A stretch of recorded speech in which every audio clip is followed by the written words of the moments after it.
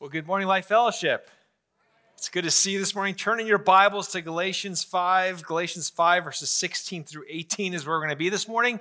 I want to just remind you, as of this morning, we only had 7 spots left for our kids' camp this coming Saturday. So if you have a young person rising kindergarten to 5th grade, or if you have a friend, neighbors have kids, and you want to sign them up, make sure you email Rebecca Peters. You can go on our app and sign up for the kids camp this Saturday. It's going to be an amazing time. Rebecca's done a great job of making sure that your kids are going to hear the gospel and learn something about the Word of God and Jesus. And so I hope that you'll make that a priority for you and your family.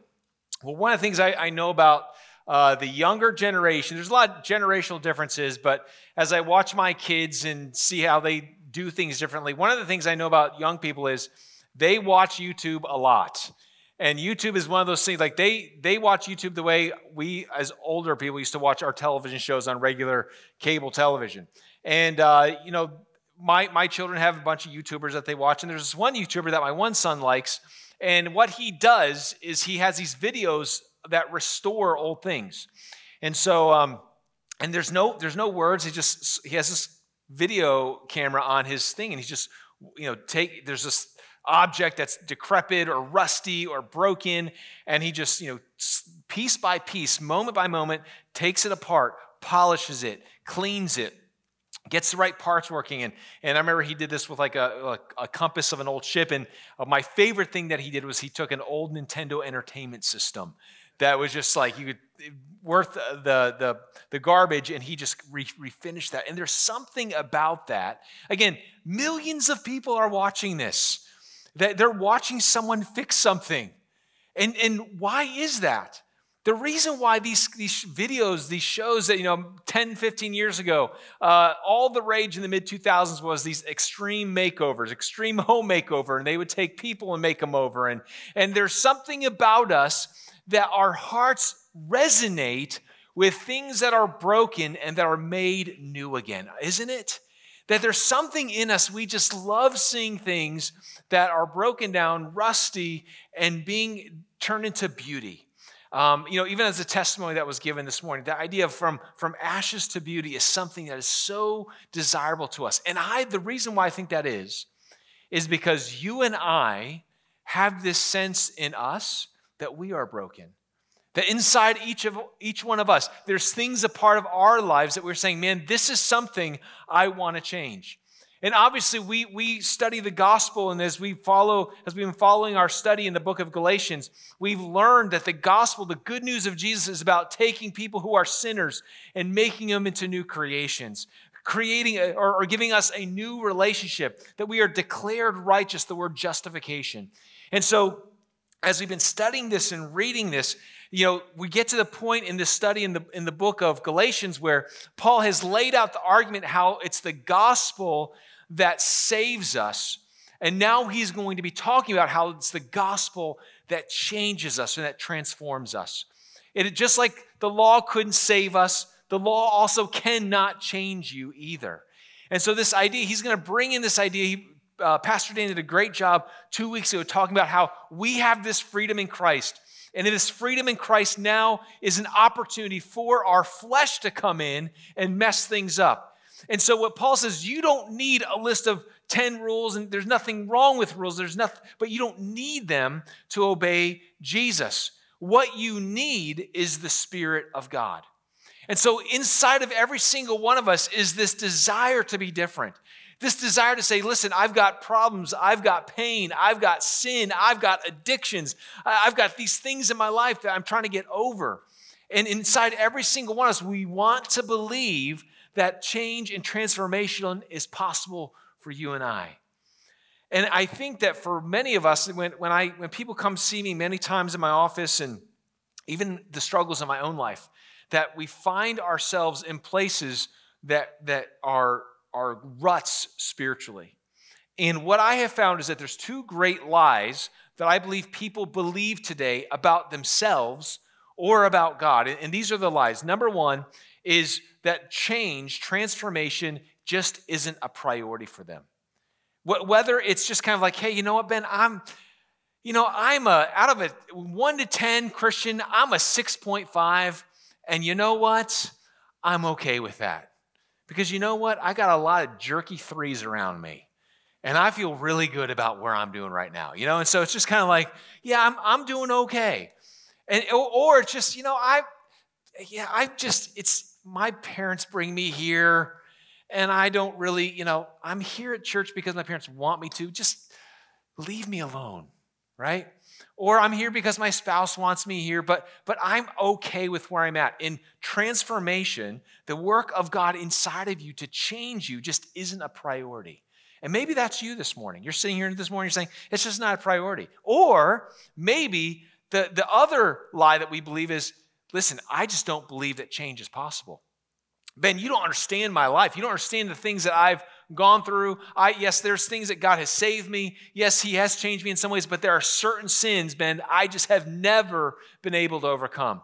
There's certain sins, there's certain issues that I've never been able to feel the freedom of God and the power of God it talks about in the Bible. I've gone to Bible studies. I've gone to church. I've done every Beth Moore series you could possibly do, and I'm still struggling, right? And what is it about change that is so hard? And so maybe that's you this morning, that you just believe that there's either something wrong with you or there's something wrong with God. But, change just isn't possible for me. This is just going to be my struggle, and I'm going to have to live with it. And what we're going to find, I believe, what the Word of God teaches us is that those two lies are the things that keep us from experiencing the fullness of the life and the power of Jesus Christ. Amen? Hey, okay, guys, this is 11 o'clock, guys. You got to sleep in earlier, okay?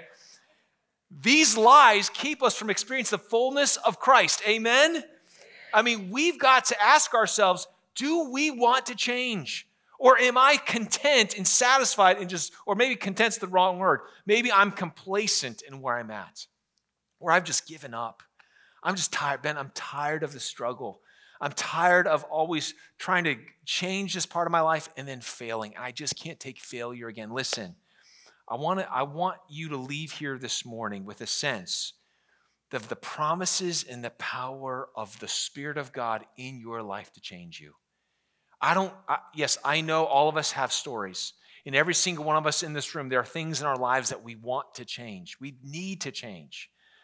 But what God gives us this morning in His Word is a promise and a guarantee and a way and a path to move forward. And so as we read this morning, as Melanie read the scripture this morning in Ephesians 5:16 through 18, what you'll see is there's these powers, these activators in our life between the flesh and the Spirit. And if I could summarize the main idea of the text this morning, it's this, that there's no transformation without conflict. There's no transformation without conflict. So whether you believe that change isn't a priority for you or that you don't believe it's possible for you, I guarantee you've come to that conclusion because in the process of change and in the process of transformation, you hit a wall or you just kind of got complacent and said, I'm done changing. I'm done moving. I'm done trying. And one of the things that we have to ask ourselves, is that what God wants for you? Is that what you want for yourself? Because if we stay stuck, we're going to miss out on the power of God in our lives. There is no transformation without conflict. And if you want to change, and if you want to see the fullness of the power of Christ in your life, that means that you've got to say, you know what? I'm going to move forward no matter how hard it is. Because change is difficult. Change is hard. What the Bible teaches us is at the moment of salvation, we read this, we've studied this in the book of Galatians already, that 2 Corinthians 5:17 says this, that when you are in Christ, you are a new creation. All right? You have been made new. Last week, if you were here for Josh and his sermon, it was a phenomenal sermon about heaven and about the afterlife, new heavens and new earth. And what we learned about last week was that this idea of heaven, that the old is passed away, that all things are new. There's no more any sin, there's no more pain, there's no more mourning. But right now, we live in between this. I'm a new creation, and over here one day when all things are made new, that we are in this in-between struggle. And there's another passage of scripture I love in 2 Corinthians 4 when it says that we are being changed and transformed from one degree of glory to the next. 1 degree. Think about that, 1 degree at a time. That the transformation of God's work in your life is not just this, bam, everything's ready. Instant microwave sanctification, I'm like Jesus. No, it is a slow process. And if we give up when it gets hard and we give up when the conflict is there, then we're going to miss out on the fullness of what God wants for us to live in our lives. And so I want us to understand this conflict this morning, because this conflict maybe has made you want to give up or just stay complacent. And this conflict, we're going to look at 3 things. First of all, we're going to look at the players within the conflict. Then we're going to look at the nature of the conflict, and then the power within the conflict. The players in the conflict, the nature of the conflict, and then the power within the conflict. So let's look again at this scripture in verses 16 and 17. It says this, "But I say to you, walk by the Spirit, and you will not gratify the desires of the flesh. For the desires of the flesh are against the Spirit, and the desires of the Spirit are against the flesh. For these are opposed to each other, to keep you from doing the things you want to do." Okay, so we just read it. Who are the players in this conflict? The Spirit and the flesh. That the Bible is very clear that we have these powers inside of us. And if we don't understand the role and the function of these players, then we will not understand how to operate and partner with them. And so the first thing that we see here is that we have the Spirit of God with us. The Bible teaches, Galatians chapter 3, verse 3, you don't have to turn there, but earlier on, and it says this in Galatians 3, "Let me ask you only this, did you receive the Spirit by the works of the law or by the hearing of faith?" Right? So he's already introduced this idea of the Spirit of God coming into our lives. And so we've got the Holy Spirit, and when you accept Jesus Christ as your Savior, one of the things we do is we have the guarantee of the Spirit of God working in us.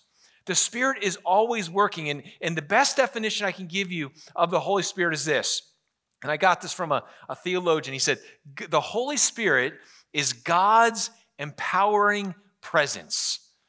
God's empowering presence. Write that down. The Holy Spirit is God's empowering presence in your life. What that means, there's 2 parts of what we're seeing about the Holy Spirit that the Bible makes very clear. That there is a relationship, there's an experience that God wants us to have. He says there in verse 16, walk in the Spirit, or walk by the Spirit. This idea that we are to be walking with Him. There is a relationship that with the Holy Spirit that we need to have. But it's also a supernatural experience. It's His empowering presence. That we see this ever since the beginning of creation in Genesis chapter 3. We see God wanting to come alongside man and dwell with him. In fact, we see that in Revelation chapter 21 and 22, that it says, "And finally the dwelling place of God is with men." All along, God's desire, God has given you the Holy Spirit because He loves you and wants to be with you. And so what we see God doing in His Spirit all throughout the scriptures is that we see Him, the Spirit of God is working continually. First, He works to bring conviction. We read about this when Jesus is talking to His disciples in the upper room. And there's that upper room discourse between John 14 and 17. And He tells them, it's good that I'm going away, because when the Holy Spirit comes, He's gonna bring you into the fullness of truth. And He says something to them, that the Holy Spirit will bring them into conviction. This idea of conviction is this, that the Spirit of God works in us to feel the weight and the grossness of sin. That if you at any point in your life has said, you know what, man, what I did and my sin against God, man, I feel horrible about that. That offense against God, if you felt the guilt, if you felt the shame, one of the things the Holy Spirit is doing is He's activating your conscience to be like, hey, what you did was wrong. That's what the Spirit of God does. But He doesn't just stop there, because then it says in Titus chapter 3, verse 5, that the Holy Spirit regenerates us.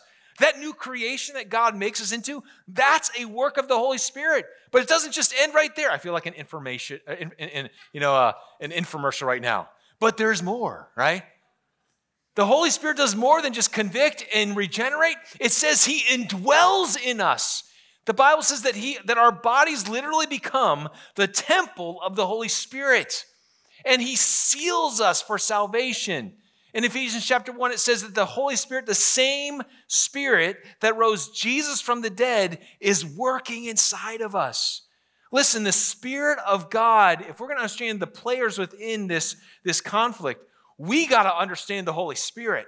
We got to understand the fullness of what God has given to us, his empowering presence in our lives. And the question I have for you is this: what kind of relationship do you have with the Holy Spirit? What kind of relationship do you have with him? Because if he is God's empowering presence, that means there should be evidence. There should be fruit. That's going to be in 2 weeks. There should be fruit in our lives that the Holy Spirit is working and producing in us. And so what I think happens for many of us as Christians is we have this frustrating relationship with the Holy Spirit. And what I think happens is for many of us, we kind of fall into two ditches with the Holy Spirit. And the first ditch is we only want to make the Holy Spirit a theological understanding. Like, I will understand, like, all the things, Ben, you're talking about, the conviction, the regeneration, the indwelling, I want to understand the fullness of what the Holy Spirit does. And what we do is that our experience with the Holy Spirit is purely intellectual and purely theological. Now, let me just say, there's nothing wrong with learning about the Holy Spirit, but if that is your only experience with the Holy Spirit, you are missing out. That is a perversion of what God wants you to relate to the Holy Spirit with. But I think the other ditch is just as dangerous, and it's the ditch of, man, I just want this supernatural experience with God, and so everything's about experience, and everything's about supernatural. And listen, does God want you to have a supernatural experience with him? Absolutely. But if you divorce that desire for supernatural from the Word of God, you've got a bunch of hippy-dippy baloney stuff going on, okay?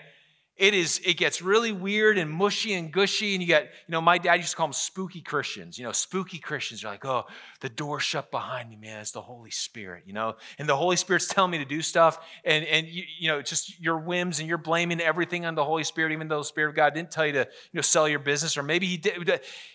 People that don't ground their lives in the Word of God and it's only about experience are not grounded, and then they kind of make a mess and blame the Holy Spirit on things that they're doing.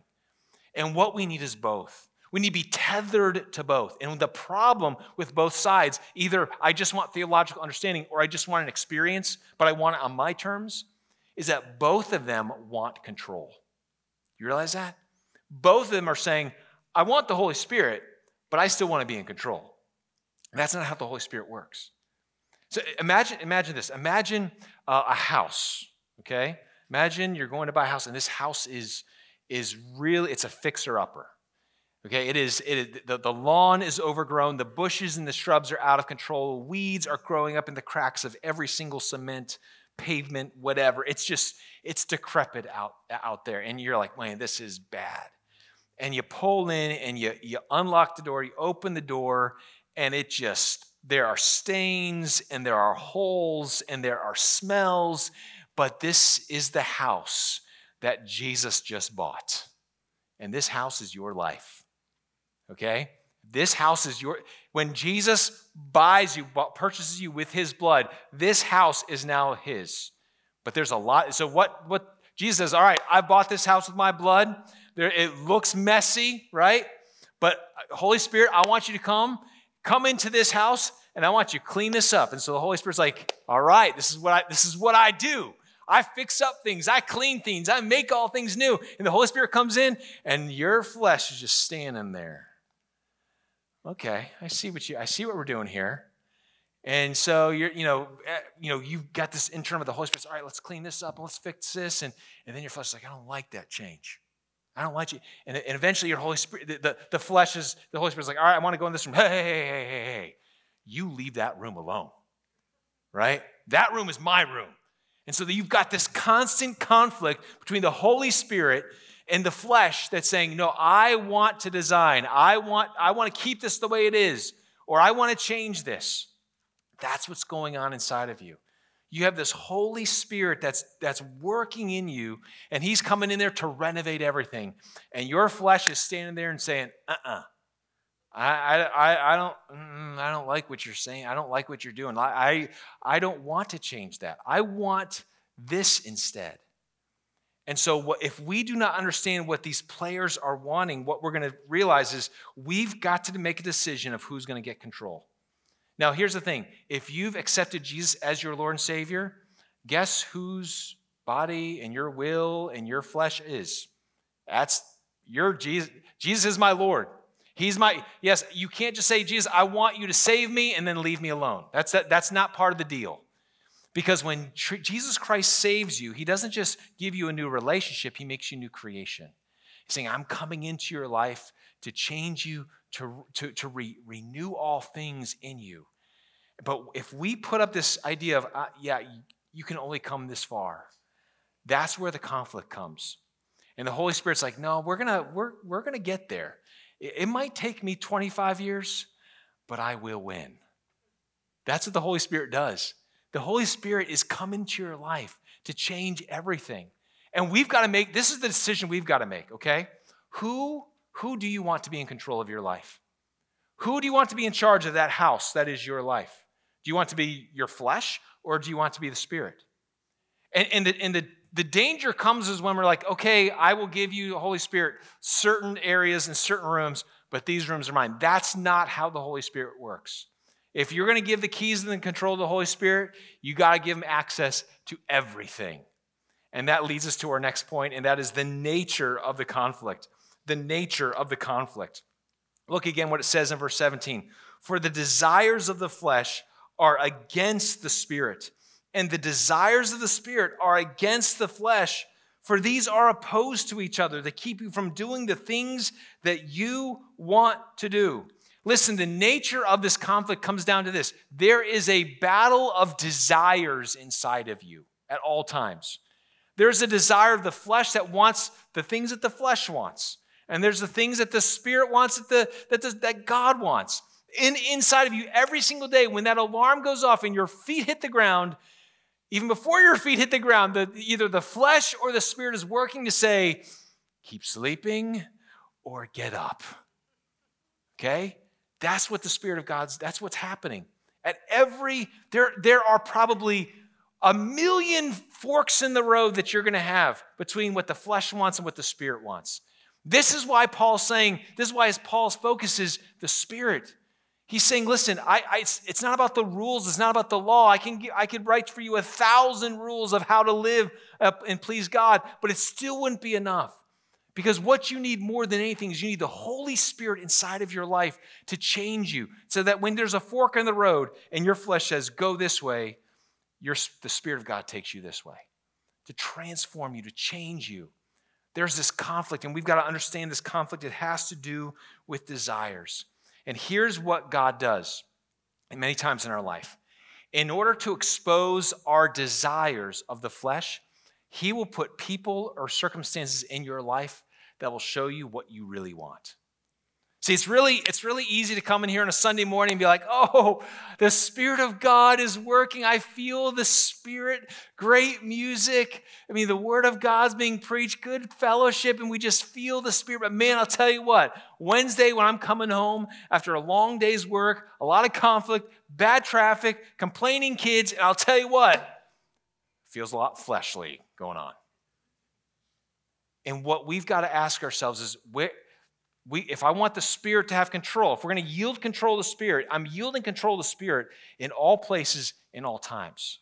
That these desires are at work against each other. They're going to be working constantly, and they never stop. They never stop. In fact, one of the things that I love in verse 17, it talks about there are actually two different kinds of desires here. There are two different kinds of desires. Look at verse 17. It says, for the desires of the flesh are against the Spirit. Circle that word desires right there. That is the Greek word epithumeo. Epithumeo is basically this idea of the natural emotional impulses. The word literally means with passion or in passion. It's this drive of, I'm feeling it, these urges. It's a very urge-based desire. And sometimes we have these urges that we just can't control. But there's also another kind of desire in here. And if you will skip down to the last part of verse 7, he says, to keep you from doing the things you want to do. Circle that word want. That's a different Greek word. And it's another word for desire, but it's the Greek word thelo. And thelo is a different idea. It's a purposeful desire. It's almost a desire that's strategic in a way. And so what the Word of God is saying, what Paul is saying is the Spirit of God is working to make sure that whether it's this grand mastermind plan that you have or just the urges that you have, that the Spirit of God is going to confront you and say, hey, that needs to change. For example, you could have a really good desire, a really good urge to say, I want my children to be obedient. I want my children to obey God's word. That is a wonderful desire if you want your kids to live according to God's word. But here's the problem. If your desire for that desire is because you want people to look at you and say, oh, you're just the best Christian parent. Your kids are so wonderful. Man, you've done a wonderful. See, if your motivation for that good desire is either fear or pride, guess what? That's of the flesh. One of the most dangerous things that can happen to us as Christians is we have these desires that even may be good. Listen, next week when Dan's going to be preaching, he's got the works of the flesh passage, all the bad stuff, right? That's easy to see. It's easy to spot. And I know we live in a world today that wants to glorify some of these things, but the flesh is so tricky that many times what the flesh will do is it will want really good things for really bad reasons. And the Spirit of God's like, I got to work on that. I want that too. You see, our flesh is exposed when we want something really good. Think about the thing that you want in your life that is really good right now. But because it is not happening in your timing or in your way, but instead in God's timing and God's way, you are really ticked off. And you're grumpy and you're angry and you're pouting. God, you're just not making life easy. I want this good thing. You see, why do you want that good thing? That might be the flesh working. And listen, the flesh is so tricky. Even the moment that the Holy Spirit begins having control and is working, the flesh wants to grab the broom and says, see what I've done, right? I'll give you an example in my own life, being a little vulnerable here. Last year, I got a call from someone who said, hey, this camp and conference center up in Michigan, which we just came back from, spoke at Lake Ann Camp 2 weeks ago with my dad. And he said, hey, I'd love for you to preach at this men's retreat, this men's conference. And I was like, let me pray about it, talked it over with Liz, and I believe God was opening this door for me to do it. And I was hesitant to do this only because I knew this was going to be a battle within me of my flesh, and for this reason. My dad is very well known up there. He's very well known in certain parts of the United States. And so when I go into places where my dad is well known, it's always like, oh, you're Ken Rudolph's son. And your dad is awesome. I hope you are too. And so you feel this, oh no, I've got this. I'm going to be walking into a group of, hundreds of men who are going to be telling me, you better be as good as your dad, right?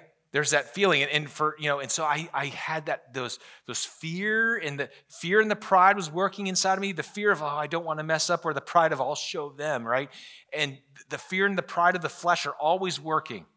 And when the fear and the pride and the flesh are working, what happens is when pride is working, you're getting ahead of the Holy Spirit. And when fear is working, you're way behind the Holy Spirit, but you're not walking. The problem is you're not walking with the Holy Spirit. And so I just had to be so consciously aware of the way the flesh was working in my life.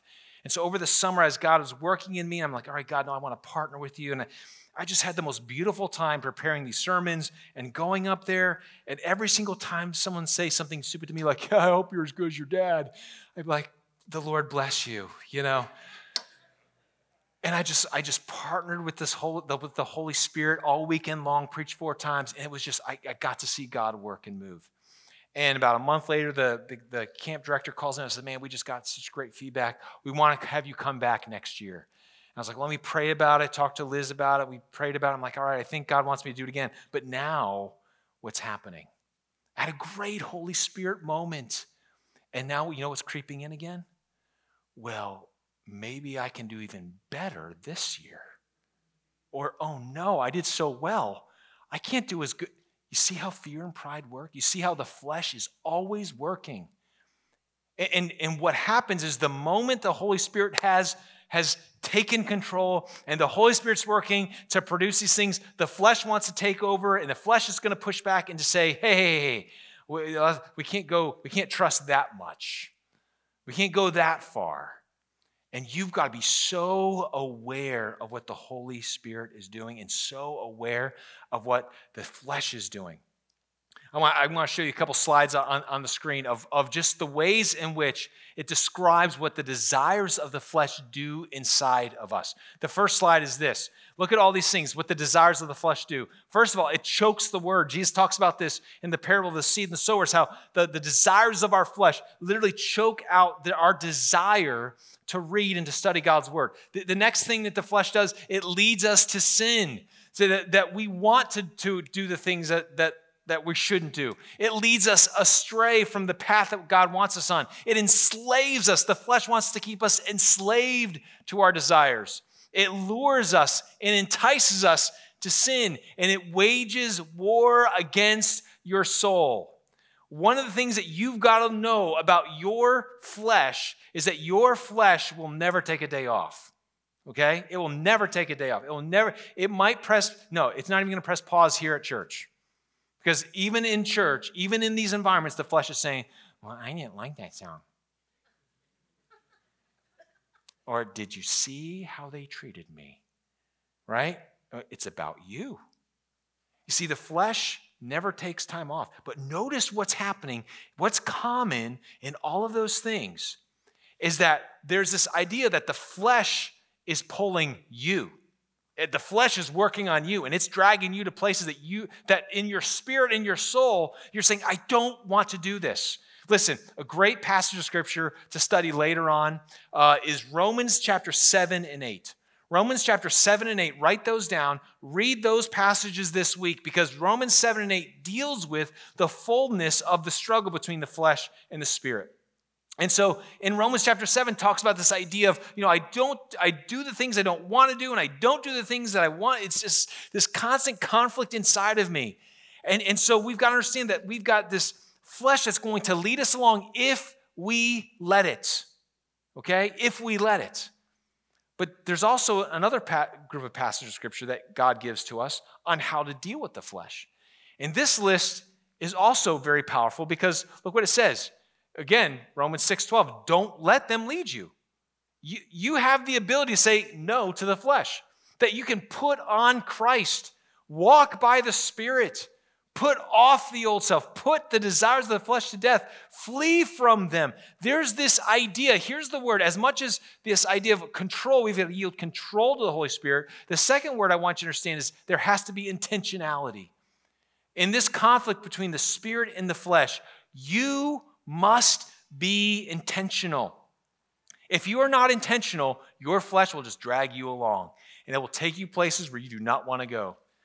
How many times have you said, all right, I'm going to work on this sin. I'm going to change this about me. I'm a fearful person. I'm an angry person. I'm a lustful person. And you've got these sins and these problems, these issues.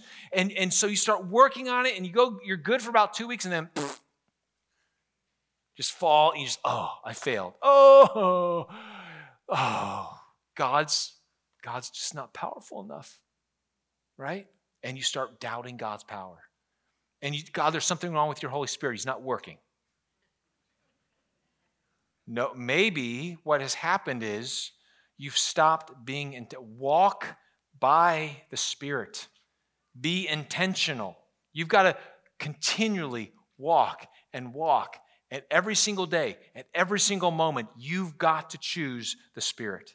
That the Spirit of God is saying, listen, I don't care where you are or what you're doing, that there's no list of rules that can change you, that you've got to submit to me every moment of every day. And there might be 1,000 decisions you make in a day that you've got to invite the Holy Spirit into.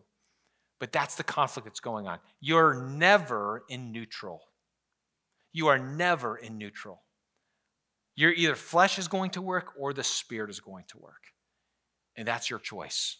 But you've got to be intentional, saying, I'm not going to let the flesh lead me. I'm going to let the Spirit lead me. And that leads us to the last point, and that is the power within the conflict. The power within the conflict. So notice this in verse 16 and 17. What have we been talking about? The flesh and the spirit. Those are the players that are in here. And there's the nature of the conflict. It's a battle of desire. Whose desires are going to win? Whose desires are you going to be intentional about? But then look at verse 18. Paul throws this. I mean, if you were going to write verse 18, I would not have said this. But look what he says. But if you are led by the Spirit, you are not under the law? Wait, Paul, you're just talking about flesh and spirit, or flesh and spirit, flesh and spirit, flesh and spirit. The contrary, battling each other. And then he says, if you're led by the Spirit, you're not, I would conclude the thought, Paul, talk about the flesh. But he doesn't talk about the flesh.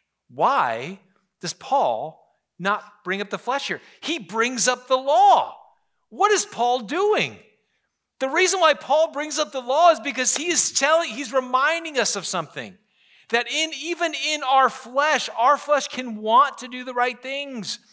We can use our flesh to say, you know what? I'm going to keep this list of rules. And let me tell you something. Here's the power of the human will, okay? And we love these stories. We love stories of people that, I was 300 pounds and I was a homeless person, and now I'm a millionaire who runs 100-mile races. Like, we love stories like that, okay? We love the stories of the people who are down and out, and then they made something. Like, there's just something about them that they're fascinating us. Again, why? Because we want to believe that change is possible for us. But let me say something. You can change your life with the flesh. You can. If you've got sin in your life that you don't want, you can actually change your life according to your own power to overcome it. But here's the problem.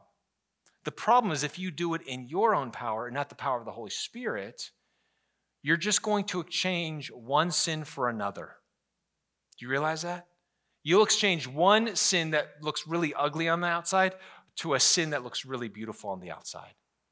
But they're both sins, and they're both opposed to the Spirit. But one of the things we've got to do is realize there's no list, there's no rules, there's no amount of, discipline that we can do to change, to truly transform our hearts. Because one of the things that the Holy Spirit does is the Holy Spirit is way more interested in changing what's internal than external. Now, the external is going to come, but we want God change the outside first, like mow the grass, trim the bushes. Like, I want people to think that, like, this is not where homeless people live.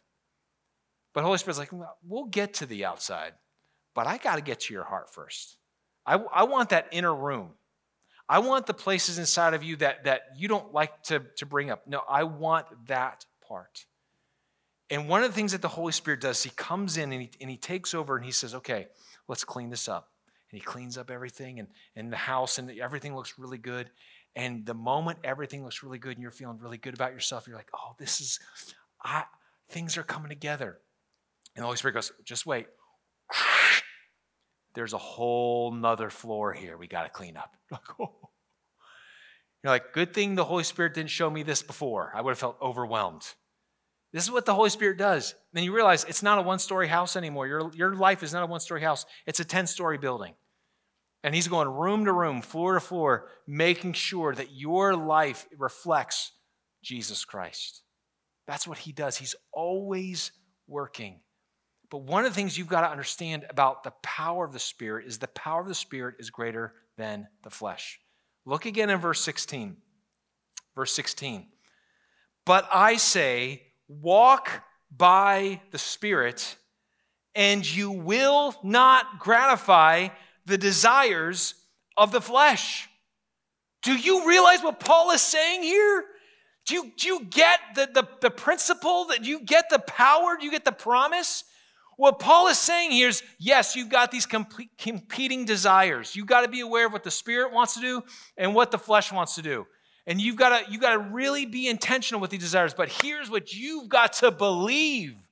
You've got to believe that when the Holy Spirit comes inside of you, that he has the power to say no to the flesh, and the flesh has to succumb to it. Do you realize that? Many times in our lives, because of our struggles, and I get it, some of the struggles that I've had in my own life are they're so deep and they're so great. But can I tell you something? That there's never any fleshly desire that the Holy Spirit's like, whoa, I don't know what to do with that. Like, that's really bad. No, the Holy Spirit can come into any room, any problem, any sin, any addiction, and he's like, yeah, I can do that. Do you ever meet someone who's in construction or works with their hands and you want to do something really big and they just kind of look at him like, yeah, we can do that. Like, you can do that? Listen, the Holy Spirit, there's no issue. There's no room in your house. You're like, that's too ugly. That's just too messed up. The Holy Spirit cannot come into and say, yeah, I have a vision for what this could look like. Now, you just got to get out of the way. You got to let me do the work. And there's some things you're going to have to change. There's some things that you're going to have to confront. There's some things you're going to have to say. There's some things you're going to have to do. There's some things you're going to have to repent of. There's some things you're going to have to forgive. And there's some things I want you to learn. But if you give me the keys to this room and you let me in and spend time with you here, I can fix this. See, the power of God working in you. If you are a believer and are a child of God, you have the power of God at your disposal. There's nothing. There's no problem. There's no sin. There's no obstacle that's too great for you. And what some of you need to believe is in the power of the Holy Spirit to change your life. You just need to submit to him. I want to show you a list of powers I've shared this list with you before, and I want to share it with you again. But we have these powers in us, working in us continually. We have the name of Jesus. That name of Jesus has power and authority. We have the blood of Jesus, praying the blood of Jesus Christ over offenses and over sins and over our past. But the power of Jesus the blood of Jesus is powerful. We have the resurrection of Jesus. This is one of these powers that the Holy Spirit applies to our life.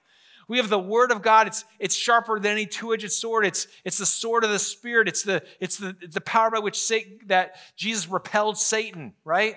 We have the power of prayer. Listen, the reason why we have a prayer meeting at 9:15 every Sunday morning is we believe there's power that happens in there.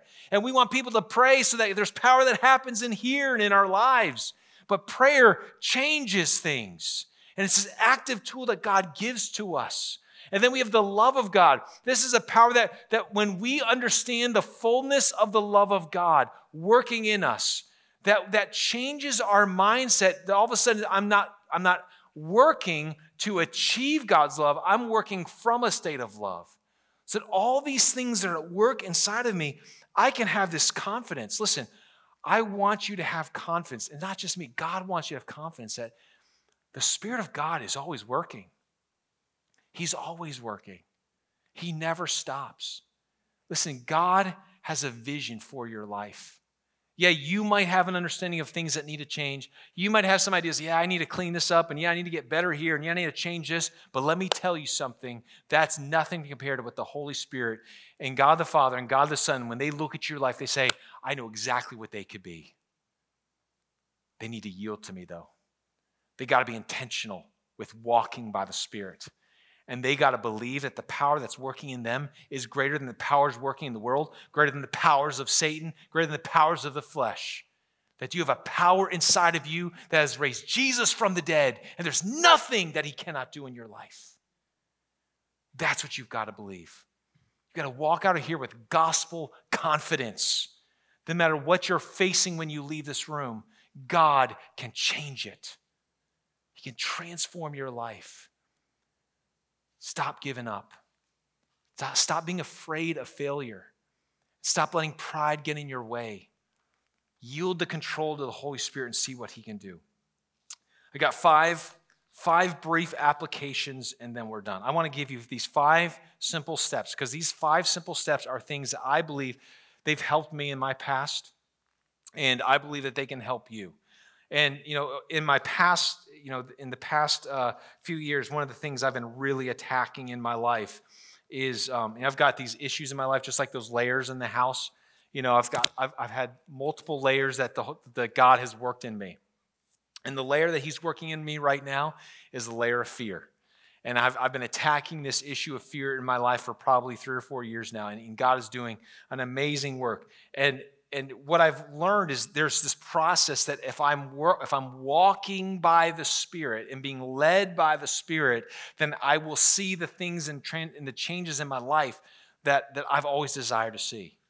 And it's sometimes slow, and sometimes it's bumpy, and sometimes it doesn't happen the way I want it to or as quick as I want it to. But listen, God is faithful. 1 degree of glory to the next. So here's the 5 things. Number 1, consciously invite the Holy Spirit daily to take complete control over your heart, your mind, your body, and your will. Okay? I want you to consciously do that. Consciously invite. This is the idea of what we talked about with this idea of yielding control and being intentional. That you've got to say when your eyes pop open and before your feet hit the ground, you're saying, Holy Spirit, I need you with me today. I need you to make me aware of my flesh. I need you to be present and empower me today to choose what's right and not what's wrong.